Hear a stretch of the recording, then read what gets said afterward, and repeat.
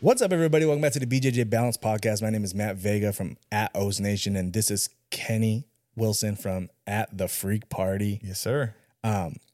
Follow us on BJJ Balance on Instagram, all social media outlets, TikTok, YouTube. We're all over the place now. Thanks for all the support thus far, and hit a like on this video. Helps us out, helps the algorithm out, helps all that stuff. Write a review on Spotify or Apple. It really does a lot to help push the algorithm and help us grow. And so yeah, man, how's it going? It's going well. It's going well. I'm getting over being sick. I didn't really get sick, but I kind of had this weird lingering cough thing, and it's kind of going away finally. But I had that a couple weeks ago. I'd be rolling with guys, and I started coughing. And right now the darkness is looming again, and the world's kind of. I'm like, dude, I swear, dude, I swear I don't have anything. And I'm like coughing in my rounds. And like, am I choking you? I'm like, you're not choking me, bro. I got this tickle in my throat. Right. And so like, I actually had to stop rolling with the guys because I couldn't stop this little stupid cough. yeah, It's fucking annoying. it's weird. I'll get it. Like I'll wake up first thing in the morning. I'll have a cough. Then I'm fine. Then it'll be like once in the afternoon. And like when I went to class on Thursday, I didn't cough at all during class. And then after class, I coughed like once in the car. And then that was it. You get these little spells. Yeah. And you just like can't stop. Yeah. It's weird. It's like me when I have a fucking bag of chips. Yeah. I fucking want them. The next thing you know, I'm just throwing them back. Yesterday we were, the wife and I went out for dinner and whatnot, and we were walking through. We went to Hell's Kitchen at Harrah's, and we were walking through the casino, and like I felt winded from just like walking. I'm like, what the fuck? Yeah. But yeah, I mean, I feel fine. Like I feel fine. I don't have any like other symptoms. I'm not hot. I'm not sweaty. I don't feel tired or. There's nothing worse. Yeah. Than coming back to training after being sick. Yeah. Or after surgery or after hurt, and you just lost your cardio. Yeah, it goes so fast too. You're like, you miss 1 week of training. Yeah. And your cardio is fucked. Yeah. For 3 weeks. Yeah. And you're like, what the hell, dude? Yeah. I've been training consistently for a year. 1 week off, dude. It's all it takes. Yeah. Your body's just like, eh. And then one day you find it. Oh, there you are, Peter. Found my cardio again. But yeah, man, injuries, setbacks, your cardio just leaves so fast. And I feel like the older you get, It goes faster. the faster your cardio goes. Yeah, 100%. You know? But yeah, no, yeah, I'm with you. I'm just getting over that sickness myself. Been watching a little bit of ADCC trials. Yeah, yesterday, and Which is absolutely bananas. yeah. Okay. So, I talked about this a couple weeks ago. I took my stepdad to the ADCC Open, which is different than the trials, if you guys don't know. But the Open is it's essentially a competition, like an IBJJF or something like that, under the ADCC rule set with the ADCC weights and whatnot. And so we became familiar with the rules. But what he liked about my stepdad wrestled in high school and college. He's never really understood jiu-jitsu. It seems foreign to him because you're on your back, which is like a cardinal sin in wrestling and whatnot. But he's always viewed wrestling as like a martial art. You know, he's fought, And I think wrestling is a martial 100%. art. 100%. but they don't treat it like that. If in high judo is a school. martial art, Right. wrestling is a martial art. So he was really into it because there was a heavy wrestling aspect to it. The way that they break the time limits up, the first half of so if it's a 10-minute match, the first 5 minutes is no points. So you can wrestle, you can go a little wild because you don't need to worry about ending up in a non-advantageous position Right. and losing points. The second 5 minutes is when they add the points in. But the first 5 minutes, you also can't pull guard. Right. The only way you can go to the ground is if you get taken down or you take the other guy down, etc. So Which forces more action. right, Which I right, love. right, and so he got super into it. Like I was a little iffy because I took him to an EBI like years ago, and he wasn't into it. You know, got two guys walk out into the middle, immediately drop to their butts. Who's into that? Yeah, so he was just like, it was neat, but he got to see some action, some scrambles, and he was super into it. It was just like Scrambles are the best. He was watching wrestling with finishes, and he was just all about it. Scrambles are the best, whether it's a meat lover scramble from Denny's or you're scrambling in jiu-jitsu. Like when you're in the middle of a scramble and you're like, poof, poof, poof, poof, and then finally it stops, you have like your cardio is wrecked, but you're like, wow, that was pretty fun. We were just like really getting after it right there. So there's nothing better than scramble. I really do feel like ADCC has really embraced that and has created a system where you're going to see more of that action, which is cool. They'll be going off the mats. Yeah. Just rolling down the street So part of that rule set too is if it goes off the mat or even onto like an adjacent mat, as long as they're not running into the other competitors, as long as they're in the middle of movement and action and it's still an active fight at that point, they won't stop it unless you're rolling into a table that has a monitor on. You know what I mean? Like it's like people backed up. Bro, it's the ADCC has turned into the Maury Povich show. All the shit happens off the mats. It's like backstage. Like I always watch that show and I was like, hey, if I'm gonna get tickets to Maury, could you put me in the back? Right. Because that's where the fucking big girl runs crying. You know what I mean? And I want to be there for that action. So yeah, ADCC is wild, bro. Because in jiu-jitsu and IBJJF and all these other, you have a strategy of working the corners. Right. You get the guy, you turn the corner, touch a leg. It looks the rest like, oh, he's making action, but really then we set you in the middle, work the corners. Right. That's how you can win a match, especially as a big guy. Big guy hack right there. I've never even thought of that strategy. Work the corners. It's good in the ref's eyes. That's a secret. Keep that one. But yeah, ADCC, Maury Povich show. Right. And there's a meme there. I'm going to cut that. I'm going to put Maury. And that's how these things get created. We talked about that in the last episode. People are like, how does he come up with memes all the time? You just watch right it happen. There. It just happened. Yep. The wheels were turning. Fucking monkey. Fucking. You fucking think in memes, bro. That's it. Dude. I think in memes. And, yeah, it's crazy. But yeah, ADCC, love that. Also, big UFC coming up next weekend. Oh, yeah. Yeah. Huge. One of the biggest ones in a while. What a wild, the main and the co-main both had injuries, and then it switched up to better fights. Yeah. Oh my gosh, so much better fights. Yeah. Like I almost feel like they're rushing it. I feel like, dude, get these guys and I'm here for it because you don't know what tomorrow's not promised. So who's going to be on the card. But like if they're like, hey, January, this card is happening. And we had like 4 months to really get hyped on it. You could throw another good fight on there. And it's like, put it in Vegas. But I think by making it adds to the excitement. If anybody can do this, it's Volk. You know what I mean? We're talking Volkanovski versus Makhachev. Yeah. If anybody can do that, it's Volk. I think it's going to end up the same way it did. And I think if it goes to the judges, it being in Abu Dhabi, it's going to be a bit biased. I think it's going to go the same route. I think if it goes to the judges and it's really, really close, I think Volkanovski's going to get it because they want that third. And UFC's all about that bread. True. So, but I think I will definitely have money on the dog. I think it'll be almost even. I think it'll be like, a pretty even line. Volk's the favorite right now. Stats are... and I wouldn't be surprised if, Makhachev gets him out of there this time. The other fight, though, that fight when they broke that, when they said Kamaru Usman is going to fight, Chimaev, Chimaev, not Makhachev. Sorry, he's going to fight Chimaev. I'm like, holy fuck, yeah, because we all saw what Gilbert Burns did, and Gilbert Burns had him gassed, and Usman's beat Gilbert Burns. And in MMA math, you can't do it. They say don't trust MMA math, and I agree, you don't, but. If Usman can use his wrestling to keep it standing, he's got power. But has Usman been training? But I guess he's been asking for this fight. Oh, okay. He's been asking, of what I've read, like on MMA Junkie and stuff, he's been asking for this smoke. Okay. To get back into the thing. He wants like one more run at the title. Yeah. And they already said winner of this gets Strickland. Right. And Strickland wants Usman. And we got a little birdie, we know one of Strickland's cornermen. Yeah. And I was talking to him last week, and Alex said, Sean wants that one back. And I feel that like Usman was here when they fought first, and Strickland was down. It was at 170. Right. Strickland sucked down to 170, and Sean and Usman was just in his prime. And he broke his orbital, I think, and he ended up beating Sean, went the distance. But now I think they've kind of flipped. Yeah. Where Sean is at his prime. Right. And Usman's kind of on the decline. Right. And they're up in weight. Right. So let's see how it goes. Will Usman be able to take him down? Because he took down Sean like 3 or 4 times in their first fight. Is he going to be able to get that again? Right. Or is Sean just going to keep that pressure?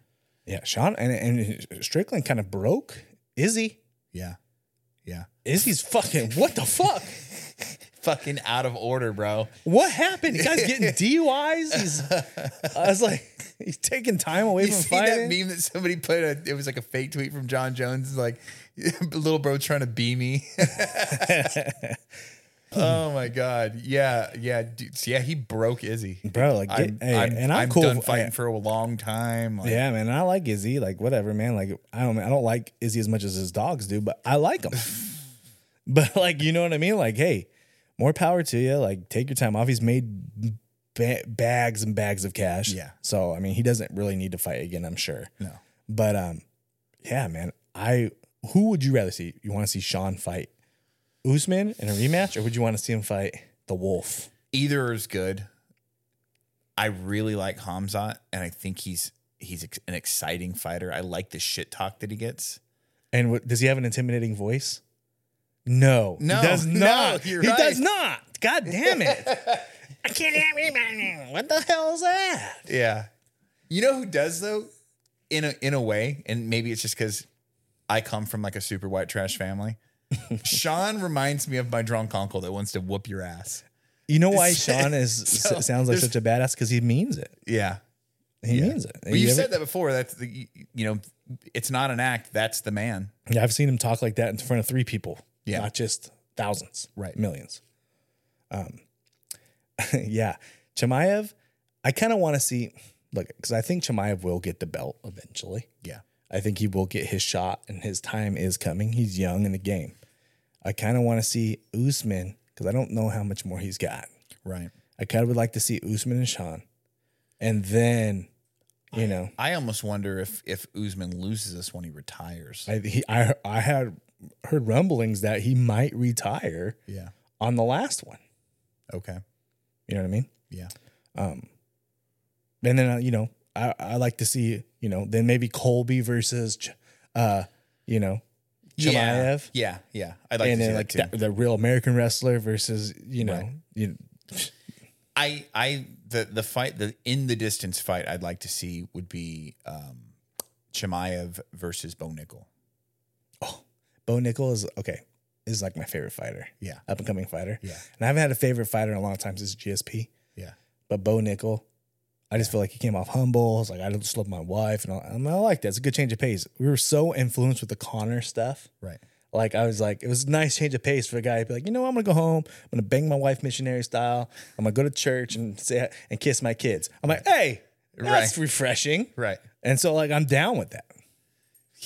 I saw an interview with him recently that they were showing him. I guess Chimaev had made a comment about wrestling and how he's like a Swedish national champion or something like that.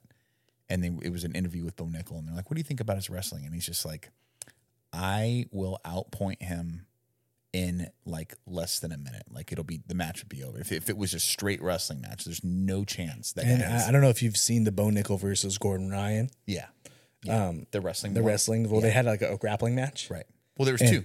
There was a wrestling one first, then a jiu-jitsu match. And then Bo Nickel fucking German suplex Gordon Ryan. Gordon Ryan was being all funny. Yeah. And Threw his ass out there. Yeah, and Gordon Ryan, and Bo Nickel took him to fucking Oh, yeah.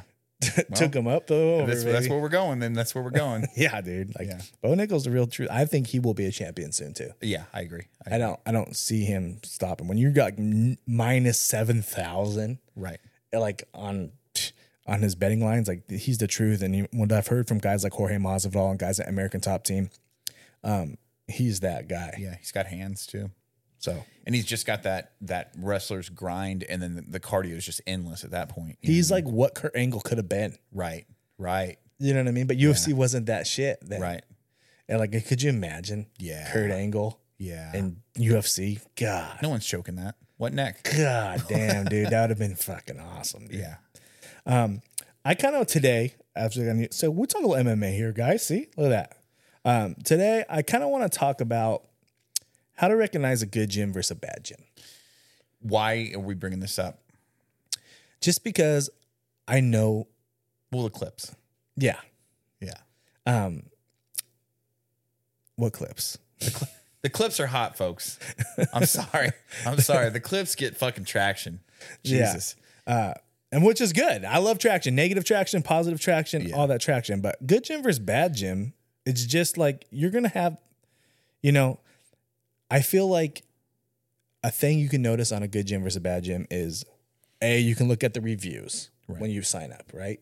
You can have but I think the main thing you can tell if you're in a good gym is like how big the kids class is. Yeah. If they've got a good kids class, that means your professor's pretty fucking good. You're right. Because patient too. There's nobody that can see how a human being is than a single mom. Right. Or a mom. Yeah, read through. They can read a man. Right. And if they're like, man, this guy's good with kids, like he's probably legit. And then obviously you can look them up on their socials and stuff. And you're like, oh, he's won this, he's won that. Right. Because usually a legit black belt on his social media will have everything he's won, his credentials, all this, his lineage, his website. Multiple time PANS champion. Right. Multiple time. All that good stuff. So that's one way you could tell. But like there are bad gyms out there. Right. Well, the clip that brought this up, it was kind of two of them. They were split from the same section of that last pod, but it was about the stripes. Stripes not really holding any bearing. Yeah, people got mad about that. Yeah, yeah. And it's hard. Okay, I get it. Like, there's not a lot of people who make it to black belt. And when I say you always hear the black belts like, you really don't start learning jiu-jitsu until you turn to black belt. Right. And like, I know from like a person who's never had a black belt how that might seem. Like, dude, I'm learning jiu-jitsu every fucking day. What are you talking about? I've had a knee surgery, this, that, weather. Yeah. But it's true. Yeah. And once you guys get there, and I hope everybody listening to this gets there. Once you get it, you're like, dude, I really don't know shit. I've had conversations with a few black belts about this specifically. One of them was Jason. I did like an hour and a half sit down interview with Jason for like a little documentary thing I'm working on. And in that interview, we had mentioned about this specifically, him being a black belt and how he made that exact comment. Like, I feel like I'm just touching the tip of the iceberg of learning jiu-jitsu. It's so true because I go into like when I'm teaching class, I'm like, I don't want to let these guys down. I feel like I got to show them something cool every day. Right. And like, it's like, sometimes you can't show them something cool. Sometimes you got to show them something basic. Right. And it's like, and then I look at the high level guys in the class and I'm like, they want to learn something cool. And I'm showing scissor sweep. Right. And it kind of sucks. And I feel like, you want to like them to respect you for your belt, and they do. And if you just got your black belt, you got to realize like these guys do respect you and your black belt because they wouldn't be in the class. Right. You know what I mean? So it's kind of like, but that's why the whole stripe thing was, I was like, stripes don't really matter. It's kind of a money grab. And now look I'm saying stuff to get bullets. I'm throwing hot missiles at you guys because I want the fire. Right. And you guys fucking brought it. But stripes really, like I said, they don't really matter until you get to black. Like, why does they matter at black? I was like, because that's how up you get your degrees in black belt. That's how you get measured on your skill. Because only a second degree black belt can give a black belt. See, I didn't know that until you mentioned it. I was like, oh shit, that makes sense. So you have the stripes actually mean something. Right. When it comes to like the other colored belts, it's just kind of like blue gets you to, it's pretty much a measurement for how long you've been there. Right. A stripe is roughly 6 months. Right. Yeah. And some guys give stripes on their people's first day. Yeah. Oh, really? Yeah, like your first day. Here's your first stripe. Welcome to jiu-jitsu. Yeah. Come on, man. What are we doing? Yeah. Speaking of gyms, good gyms versus bad gyms. So I know someone, I may have mentioned this in the past. I know someone whose child goes to a jiu-jitsu school. The child has been doing jiu-jitsu for maybe 4 or 5 years now. And when I say child, I mean this kid's like 9 and he's a brown belt. The face that you're making makes sense to me. What the fuck? Yes. That's not legit. So I showed one of the purple belts that goes to my school, and he's looking at it, he's like, what the fuck? They don't have kids' belts. And I'm sitting there going like, is it really, maybe it's not Brazilian Jiu-Jitsu, maybe it's some sort of like older Jiu-Jitsu, like I don't know. Then I start looking like at the gym page, and it's some sort of a Gracie gym, at least it had Gracie in the name. and it was just weird to me. And I'm like, to my knowledge, and but it's in all fairness, it's in like Ohio or some shit like that. You know what I mean? You can't even get a blue belt till you're 15. Right. That's why they have the junior belts. Right. And I don't even know the junior belts because my kid hasn't started jiu-jitsu yet. And I don't teach kids class. If that kid goes to a tournament, you know what I mean? Like, and you go to sign them up for a tournament by their belt, like they can't compete. Yeah. You go to an IBJJF, there's not going to be a 9-year-old brown belt class. So I want to see Mickey Galval was the youngest black belt. He was 17 and people were pissed about that. Oh, really? People, I guess that was last year. So people were pissed that he got his black belt because he wasn't old enough technically to have a black belt. Right. But I mean, the guy is fucking legit. Oh, 100%. 100%. He's legit a black belt. So give him his fucking black belt. But by the rules, technically, I don't think he was old enough or there was some kind of thing where like he couldn't qualify for it. Yeah. So yeah, if you're giving look at how heavy is that little kid's belt? Holy fuck. Right. So you're going to give this kid a black belt. It's not a Taekwondo belt. Now you can have junior black belt. I mean, are they doing the junior brown belt? Junior this? They don't have that. If you're creating your own belt system in Ohio, like, come on, man. Like, that's not how it works. I just think there's going to be a rude awakening someday for that child. And he might be a good. Right. But, I mean, you got to do the junior belts. That was absurd. Well, so what you're basically saying, what they're saying is that like roughly this kid when he's 11 or 12, he'll be a black belt. And it's like, yeah. Nah, man. No. Nah, dude. That's not how that works. Nah, man. He hasn't even have first knee surgery yet, dude.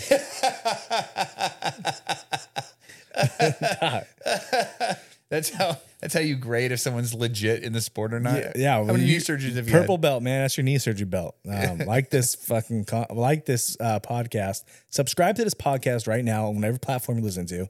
If you got a knee surgery at purple belt, and you have to. If like, man, I better do it. Yeah, I got one. Yeah. If you got a knee surgery at purple belt, hit that follow button. Yeah. Right now. Pause it, hit it, and then push play.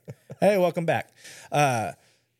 So back to the good gym, bad gym thing. I think the kids class thing is super valid point. I think gym culture. So that was one of the things where when we were talking about the other thing was,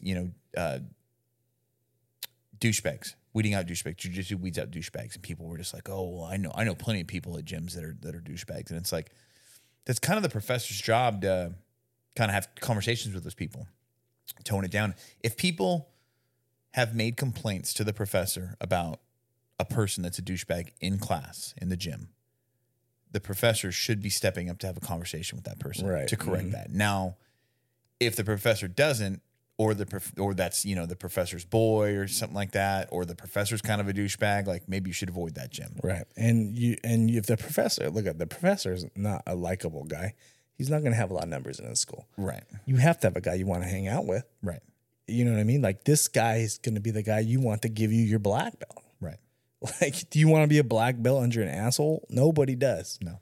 So those guys' gyms, like, I don't know how many people Rosemar Palaharis has at his school, but I would say it's probably not a lot. I promise you all those purple belts have had a knee surgery though. Yes. And if you are one of his students, you just hit that like button on this podcast. You know what I'm saying? So I don't like you pretty much tell. And then there's hygiene. If your gym, you can like, man, this gym's dirty. Yeah. You could tell if you see kids running off the mat barefoot and running on the mat, that happens. But if you don't see someone saying, hey, don't do that, and reprimanding the kids and they're just running into the bathroom, running back on the mat, that's wrong. And if you don't see people, there's like walking on the mat and shoes, and you can tell if a gym's clean or not real fast. Yeah. Real fast.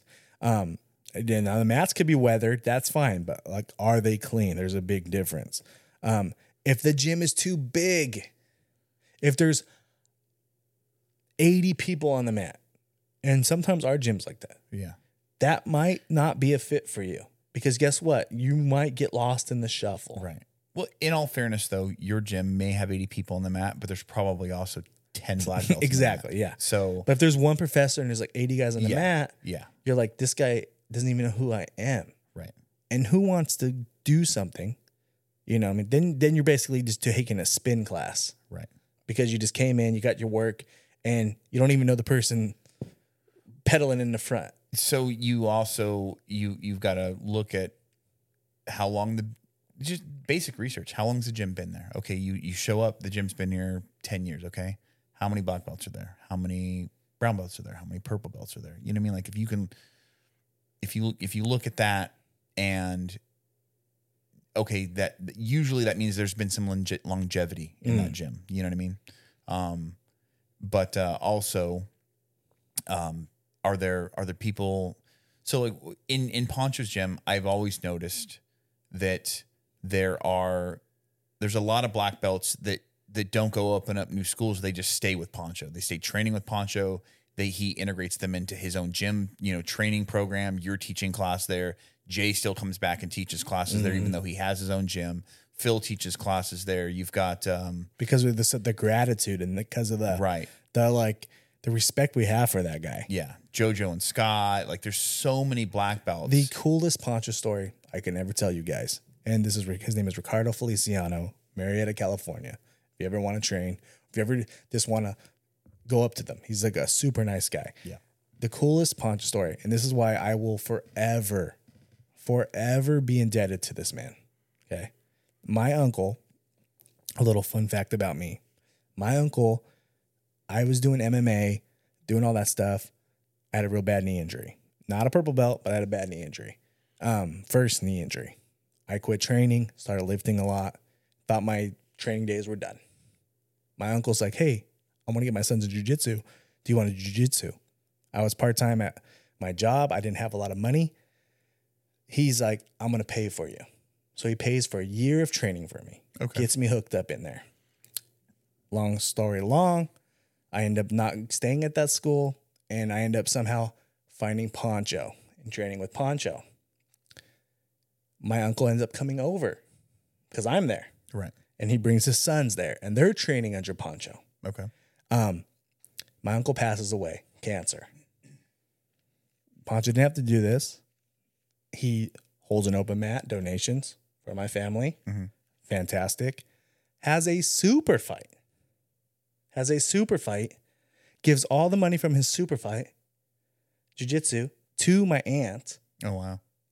And like shows up at the funeral. Oh, wow. And was that brown belt? I was a brown belt. I'm like, he didn't have to do all that. Yeah, nobody asked. And that's just the kind of guy he is.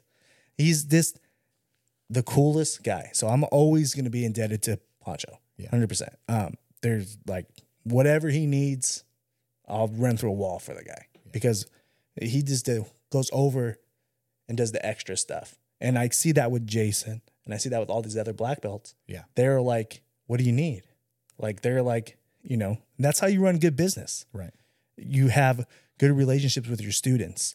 You're not just their professor, you're their friend. It's the culture that he's inspired in that gym too, because Jay, in opening his own gym, is fostering that same kind of a thing. You know what I mean? We had a student whose parents passed away, young student whose parents passed away in an accident of sorts a couple months ago. Jay had a fundraiser at the gym. Jay had a fundraiser at the tattoo shop. Jay raised as much money as he possibly could for these kids.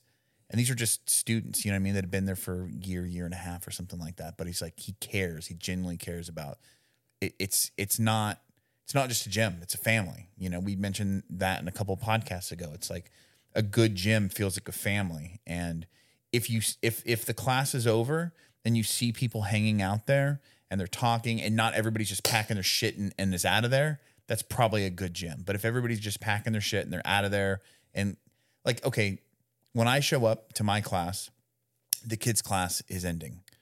The parents for the kids' class are out front talking for like probably the first 20 minutes of my class. You know what I mean? Like they will leave the gym because it's not a very large space and they want to be respectful of the class that's going on there and not talking over the instructor and whatnot. But they'll go to the pizza place next door. Right. They'll, all the kids' parents are buying pizzas and like, eating as the class and whatnot. Nobody coordinated it. It's just, that's the community that's been fostered within that gym. It's a family, Right. These kids spend, multiple hours a week practicing, trying to kill each other. and the parents are there for it. You know what I mean? So that's a good culture. Poncho's Gym has always had a warm feeling anytime I've walked in there. I may not know people. People will walk up to me, shake my hand, introduce himself. Like it's not weird. You know what I mean? That it's not. There's no ego there. And I don't know this for sure, and I could be talking out my ass, but I know for a fact. I don't know this for sure, but I know for a fact. I don't know, but I'm pretty like I know there's probably been times where guys aren't making money or they don't have the money and they don't have this. And I know Poncho's in there, and I guarantee you, despite how cool this dude is, he's like, just come train. Yeah. Just come train. We'll talk about it later. We'll figure it out. Right. Like, and that's just the kind of guy he is. And on the other side of that, I know a guy in a gym who literally, one of his students was younger, passed away. Okay. And I know for a fact that guy made the parents pay the rest of the contract. Oh, wow. Wow. That's a douchebag. Yeah, 100%. I don't care how unprofessional, how much you need the money for yourself, right? Whatever. But if your student passes away, and he's in a year deal, right, and he's got like 5 months left, you don't charge the parents. No, that's dark because they're not training jiu-jitsu, right? And you're like, no, the deal's the deal. And to me, that's you know what I mean. There's levels of like. Well, all I can say is, if you're trying out a new gym, usually gyms will give you a couple weeks free. And at white belt, it's your time to figure out which gym in your area is best for you, right? And get the feel for the vibe of the gym. Try multiple out, and maybe go back to the one you felt the best at. Right. You know what I mean? That's don't settle immediately. Yeah, don't just pick one because it's close to your house. Right. Like, don't be afraid to drive for a better training. Right. Because trust me, it's better. Yeah. Because you don't want to be a blue belt and be like, man, it's right next to my house. But like, guys at the other gym, because they're at the tournament, because the gyms in the area hit the same tournaments, and they're looking like they're having a great time and they're winning and they got cool shirts. And like, and next thing you know, you're like, damn, but this one's so close to my house. You get what you pay for. 100%. Yeah. So, and now gym culture for guys compared to girls is way different. Yeah.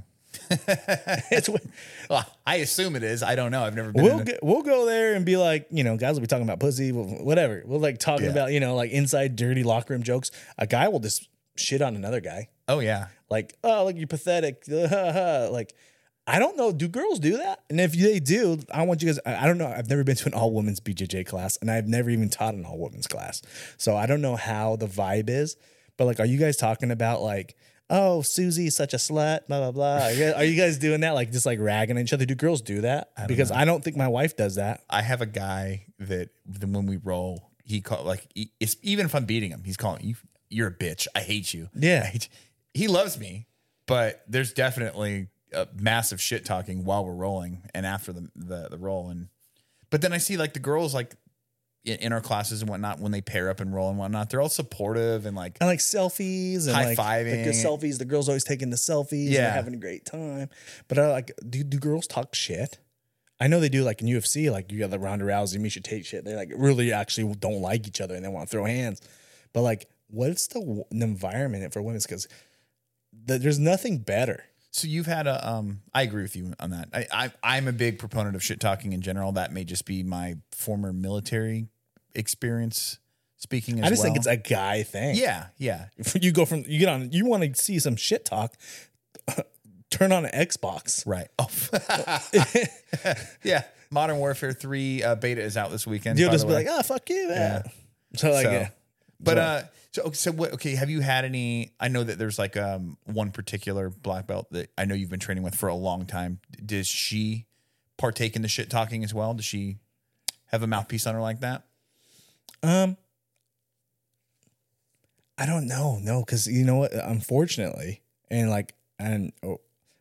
the girls that train, like Ashley Yoder, UFC, just fought this last weekend. She is very funny. Yeah. She's super funny, and I could probably talk a little shit with her here and there. But like, I definitely kind of like nerf my.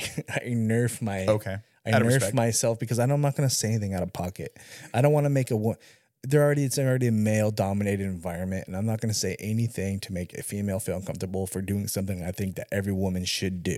Right. So if I have women training with me or I'm training with women, I want them to be 100% comfortable. I don't want them to feel insecure or, like down on themselves. So you're definitely not going to get the same banter from me when there's women present, period. Maybe that's just how I was raised, but I want them to feel like jiu-jitsu is a safe place. And women shouldn't feel like, oh, these guys are just talking about bitches and like the guy That's locker fair. room talk. Yeah. That should not, if there's women in your class, there should be no locker room talk. You should treat it like there's a 6-year-old in there. Right. And that's how I kind of change my mind whenever there's women in the class. Right. So, what do you think? I don't know. Like I said, that from the only thing I could base it off of would be the women that I see in my class, and they're all super supportive of each other, and they'll kind of go off to the side. Like when it's time to roll, they always are the first roll together, and then they'll go like they'll roll, but then they'll work on little things together. It's definitely hard. It's hard to get women. Women are not going to search out dudes for rounds. I'm going to tell you that right now. They're not going to be like, hey, me and you. Yeah. Maybe if it's her class, maybe it's Gabby Garcia. Right. It's like, bring over here. I mean, like, you know what I mean? Looking like Goro from Mortal Kombat. But hey, besides that, you're not going to get females be like alphaing, asking dudes to roll. Right. Now, I can ask if I see a girl and then it's like, sometimes I'll be teaching class, it's odd number. And like the guy who doesn't pair up, they get me. Right. And I was like, hey, me and you. And like, of course, it's, you just have fun. Right. But like they'll roll with you if you ask them. But you got to treat the girls with respect. You can't hurt them. You got to like this. I'm just happy that women are training. So I'm not trying to go crazy. Right. What else I got here? Finding uncommon fires in your jiu-jitsu. So explain the uncommon fires theory. I think sometimes you'll hit like a lull in your game and you'll hit like a plateau, whether it's mentally or whether it's physically, but you have to find uncommon fires. And uncommon fires can be anything. It could be like my girlfriend left me. Right.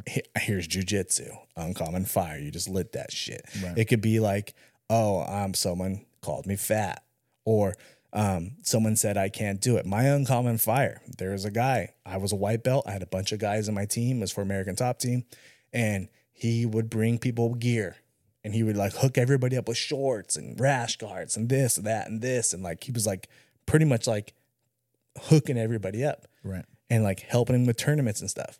And he looked at me and he said, Matt, I'm not going to give you anything because I don't think you are like serious about it.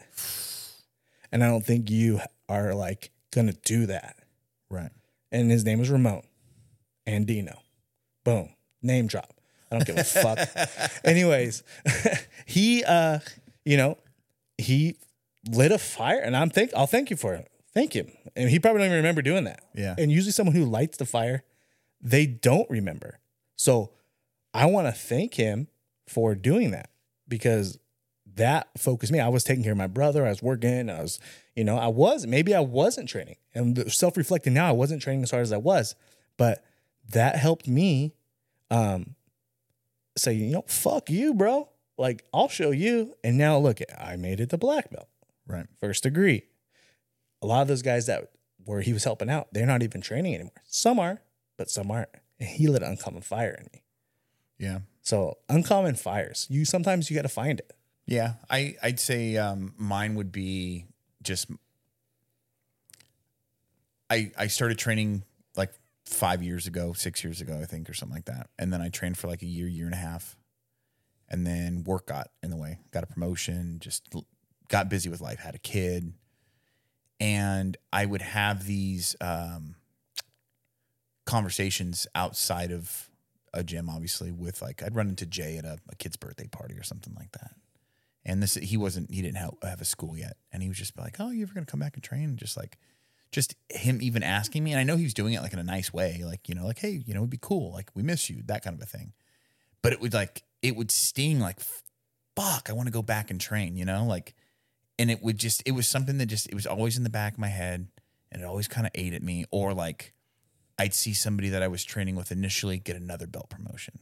It's like, Yeah. oh, he went from, it's like when we were together, he got promoted to blue, and then like now he's purple, now he's brown belt. It's like, fuck. That could be me. Yeah. It's like, Sometimes that is I a see fire. that. Yeah. Sometimes you're like, dude. or, yeah. So like, okay, that was my uncommon fire for blue belt. So I went to Ponchos for an open mat, and I saw a guy get promoted to brown belt. And when I was at Ponchos, he was like a 2-stripe white belt, and I was like a no-stripe white belt. And I remember rolling with them, and I remember like having like decent rolling and whatnot, but like, we were both fucking white belts. Right. But now he's a brown belt. And I'm like, dude, if I never would have fucking quit, That could have been me. I could be a brown belt right now. Yeah. I mean, and everybody's race is different. Everybody's growth is different.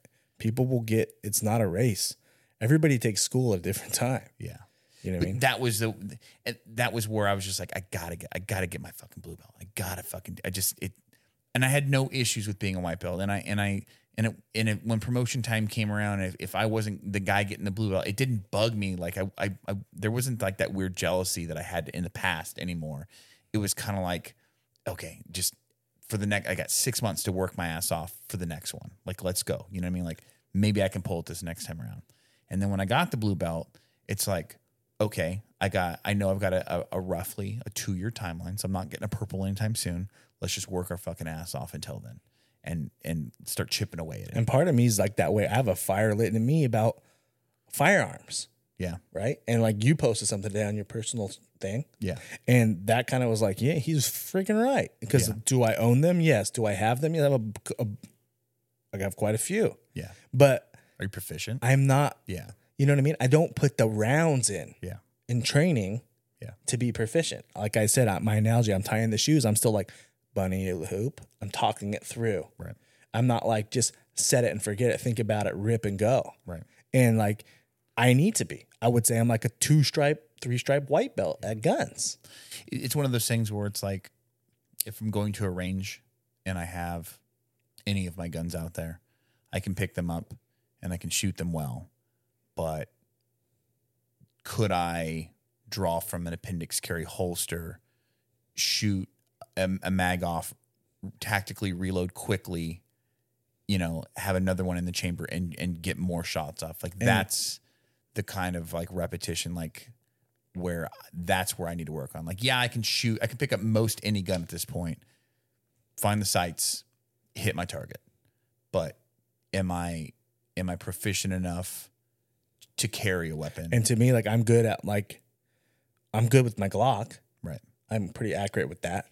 But like, my 357, I'm not. Right. Like it's like a waste of gun Right. for me because I'm not accurate enough with it. Yeah. You know what I mean? Like, so there's certain things like, yeah, I can, it's just, and I need to put the work in. And I think like self-reflecting, and that's another thing with jiu-jitsu. Like I'm not like, I've been humbled so many times training. Right. I've been beat up so many times that like, I know like, and there's guys, they're white belts and blue belts that I train every morning. They're cops and they're freaking brown belt, black belts at guns. Right. You know what I mean? And I'm telling like, hey guys, like I am good.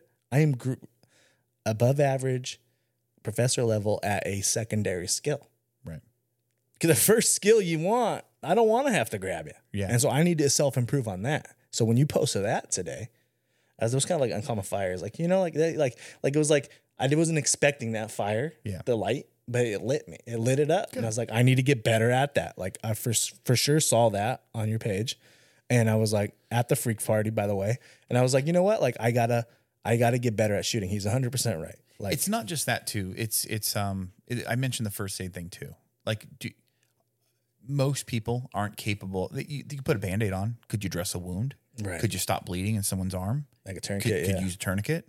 You know what I mean? Like how proficient are you at that? Because if God forbid it ever happens, but if you're ever in a situation where there's a gunfight going on, and do you even have a good first aid kit available? Like that was something that like in the last year, I was like looking for a Band-Aid for a cut. And I'm looking through cabinets in the kitchen, go upstairs in the bathroom. So where is it right now? What the fuck is a Band-Aid? You know what I mean? Like, I need to get to it right now. Too late.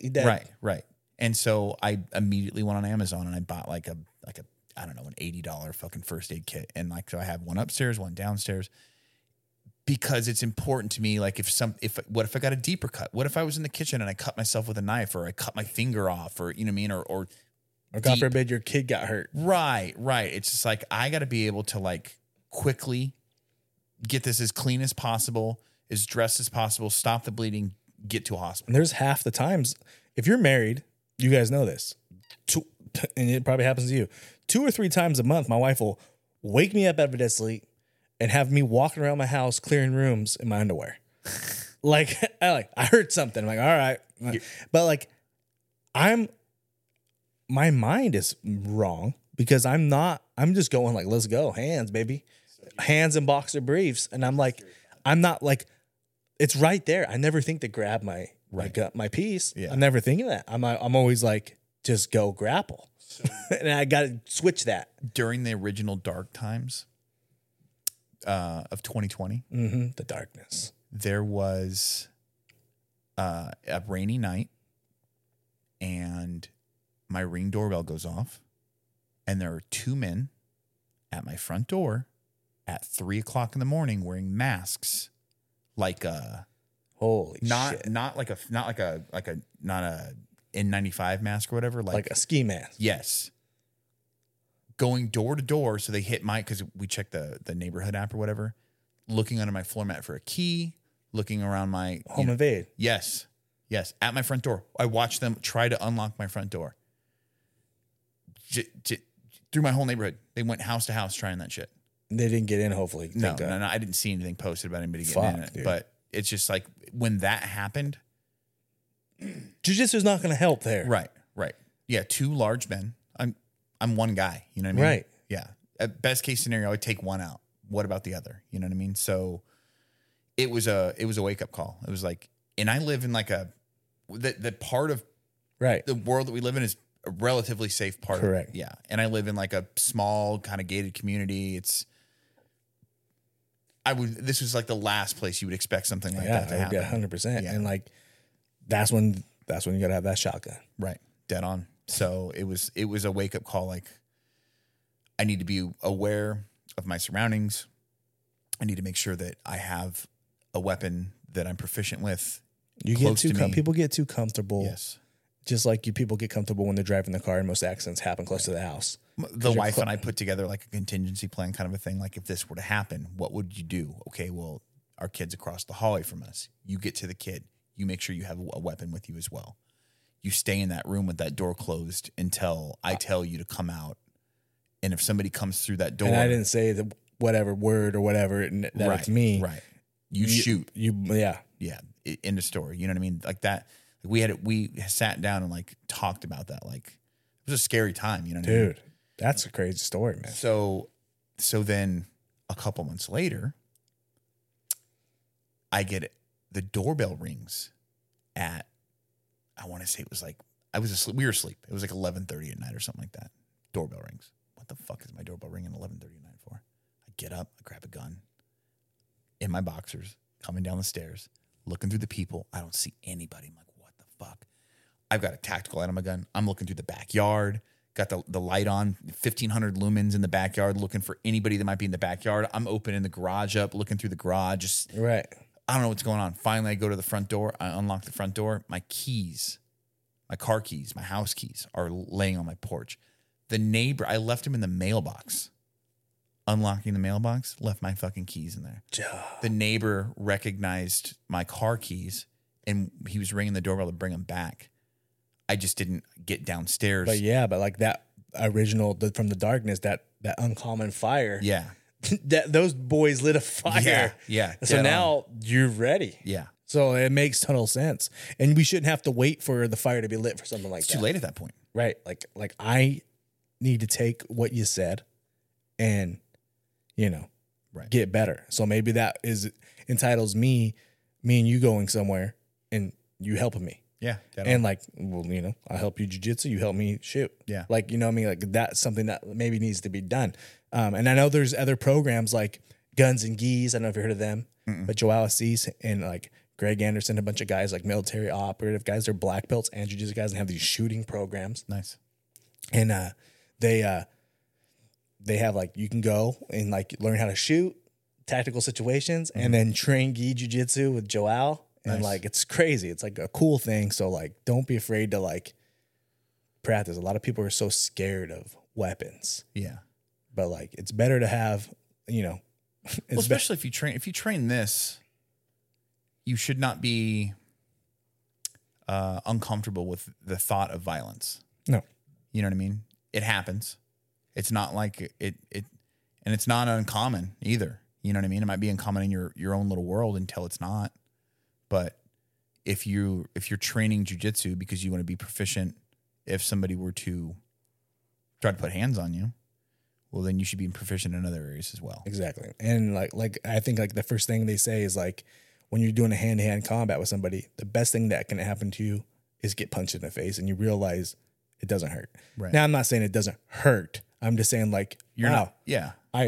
Okay. Yeah. I'm awake still. You I'm think like alive everybody still. thinks like you hit in the face, oh, I'm crying. Like, no, like, oh man, your adrenaline's boom, it's there. Yeah. So it's good to get sufficient in all aspects of life and be prepared. And I feel like as a man of the house, you should be good with your firearm. You should be sufficient with that. You should be sufficient with your grappling. You should be sufficient with your striking. Right. All that. Because it's your job. You're the break glass. Yeah. The man of the house is the break glass for his family. Yeah. When shit hits the fan and they have to break glass, it's dad. Yeah. It's husband. Yeah. It's brother. It's dad. Whatever. It's uncle. You're that guy. So, you know what I mean? Like, what kind of dog are you? Right. Are you a German Shepherd or are you a Labradoodle? Right. Yeah. You better have and we all come from wolves. Right. You better have a little bit of dog in you. Right. A little bit of mean one in there because, you know, that's what keeps the other mean dogs away. So let's get into some questions. I didn't think we were going to go there at that podcast, but that was pretty cool. Yeah. Got a couple questions here on Instagram. I reached out and let's see what they say. Oh, got even more. Okay, here we go. Best simple advice for a 52-year-old just starting jiu-jitsu. Listen to your body. This comes from Nikki Avaro. Okay. Yeah, listen to your body. Yeah. Train as often as you can. And you're a Your fucking body- gangster, dude. Yeah, yeah. You're a gangster. You know why you're a gangster, Nikki? I'm going to tell you why. Because we have an old guy in our gym. Old man Jay. And everybody's going to pop now that I said his name on the podcast. Old man Jay, he's cranky. He's always kind of down on himself. And I'm like, one day I pull him to the side and he's sitting to me. He's like, man, you guys are so strong. He's strong. He's this, he's that. I'm like, how old are you, Jay? He's like, 65, wow. 67, something like that. And I'm like, bro, I was like, you're Right. a blue belt? I'm like, you were a gangster, dude. Yeah. You're here I was like, working your all ass off. your friends are freaking at the donut shop right now talking about the high school football game. Right. You're here Putting with work in. 30-year-olds and 20-year-olds rolling, getting wild, getting weird, putting it on the line. I was like, I hope to God they'd be training still at 65. Right. Like, I was like, you're killing it. You're doing pull-ups. You're taking Krav Maga. I was like, you're a gangster. Right. I was like, I envy you. Even though I have the black belt and you're the blue belt, I want to be what you are doing at that age. Right. So for you starting at 52, Nikki, that's fucking awesome, man. Because guess what? Whether you have grandkids or kids, you're doing something. And I'm telling you right now, your wife might be, or if you're not married or whatever, they're looking at this guy's 52. What's he doing? He's crazy. You're going to have those people doing that. Like, what are you doing? Jiu-jitsu, pajamas, karate stuff? Right. Well, that's all going to happen. But you are actually bettering yourself as a human. And they're just kind of envious that you're actually doing that. And then once you finally get your blue belt, Right. or you start getting a little status, people are going to start asking you why, and they're going to start asking you how. Well, there's going to be an inevitable change in the body as well. 100%. Yeah. So, I mean, whether it just be your overall body movement, your flexibility, your, physical change, maybe some muscle mass changes, things like that. Like, there's going to be a change, and people will see that, especially the people that don't see you every day. The people that they see you, once a month or once every couple of weeks or something like that. One day you're gonna walk by them, they're gonna be like, whoa, like what have you been up to? You know what I mean? And you're gonna get injured. So like you can't be like, I'm listening to my body, like you said, which is good. You're not gonna be a 4-day a weeker. If you feel like, hey, I'm hurting, I need to take the day off. Take the day off. Be selective on who you choose on rounds. Right. I have things like, well, if you're a big guy, it's your job to roll with the big. If you're older, it's not your job to roll with the big guys. Right. It's like you got to trust your body. You got to know your limitations. And if you have a good professor, like we talked about earlier, he will know that you're older, and he will set you up with rounds that are good for you, or he will set you up with higher level guys who will take care of you in your rounds. Right. So don't be afraid of that. But listen to the advice of earlier podcast. Be selective on your gym. Be selective on the culture of your gym.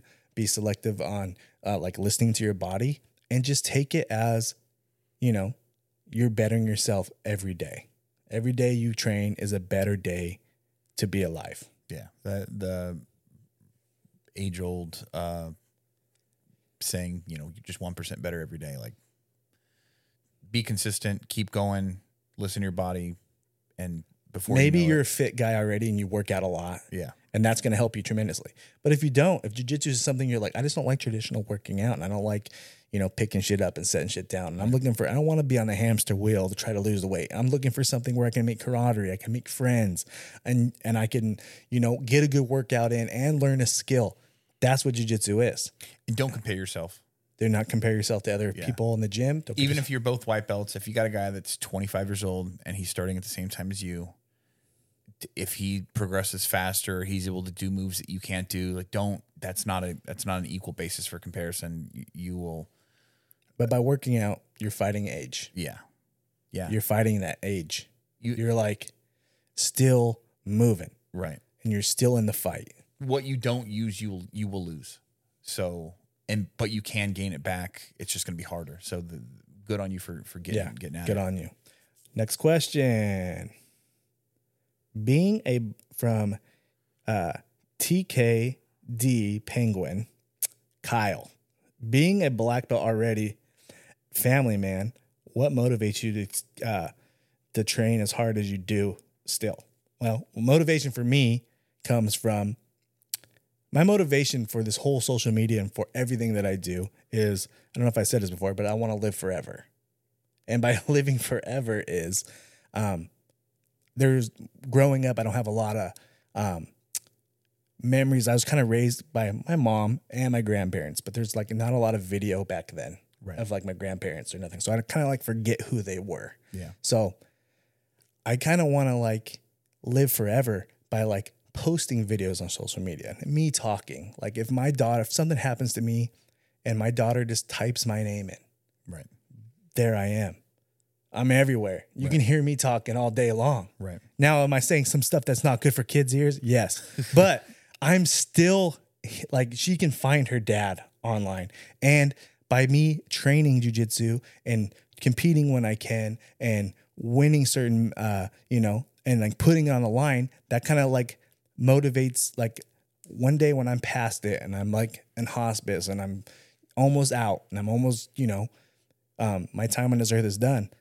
My grandkids are going to be going through my stuff and they're going to see my medals and they're going to see like, dang, Grandpa Vega, look at him. All this, black belt, boom, this degree, trained, this. I'm creating like a lesson or like another motivational piece for like their life. So they could be like, wow, look at us. Look what he did. Like, and I feel like that's why I train and I stay motivated. I keep going because I kind of want to like teach like my future generations of like, and even if it's like, it's not much, like it's jiu-jitsu, but like it's my thing. Yeah. And like, I want them to like go for their thing as hard as I go for my thing. You're developing a culture in your household of discipline and staying with something, consistency. Everybody has this thing at school where your kid, it happened in my school last year and it was the coolest thing ever. The kid's like, my dad will beat up your dad. Yeah. And then my daughter's like, well, my dad's a black belt. I was like, hell yeah, dude. I always wanted to be There's a the trump kid card. told me that when I was in elementary school. Yeah. And I was all, damn, your dad's a black belt like Chuck Norris, like a Ninja Turtle? Damn it. And I was pissed. I was like, God got me. My dad's not. My dad's not a black belt at all. My dad drives a truck. You know? So like I train hard. I train for my legacy. And I feel like building your legacy, as stronger your legacy is, the more it'll rub off on your kids and teaches them discipline and work ethic. And so that's why I train. And I love to do it. It's something I love to do. And it's something that's been imprinted in my life forever. So that's why I do it. What about you? Same thing? I think I talked about this in the first podcast. My motivation is just as I'm starting to get older, like when I hit 40, the pops and the clicks started to appear that I never had before. The body aches started to happen that I never had before. And I've always been like in decent shape. I've never been like a muscle bound freak or anything like that. And I've always been like relatively athletic, you know what I mean? But like all of a sudden, I would bend down to tie my shoes, and I'm like tying my shoes, and I'm like sit up, and I'm like, man, that was kind of a struggle. Like, while bending over, breathing, you know what I mean? Like crushing my lungs. And I'm like, that's not supposed to be like that, Just little things like that I would take notice. And I'm like, I have to make some sort of a change. But I've got to be able to balance it. Like I'm also obsessive with things that I like. So if I was a single man, I would probably be at the gym 6 days a week. I would be the Chad Rybar. You know what I mean? I would be Chad, Dad. Fucking morning class, afternoon class. I would figure my work schedule out, to make it so I could train more. You know what I mean? Like I would be selfish with my time in that aspect, but like being a husband, being a father, having to share my time with these other people, I need to, but also like make sure that I'm taking care of myself. That's my motivation is, and I want to be around for my kids. You want to be around. Yeah. You don't want to be that. Look at, and this is a self-inflict on myself. I'm 257 pounds. Okay. Yeah. 6 foot, 257 pounds. You don't see guys in their 80s over 250 pounds. Right. And I need to drop weight. And that's the plan. Yeah. So I've already wanted, if I wasn't training jiu-jitsu, Jesus, dude. Right. It would be bad.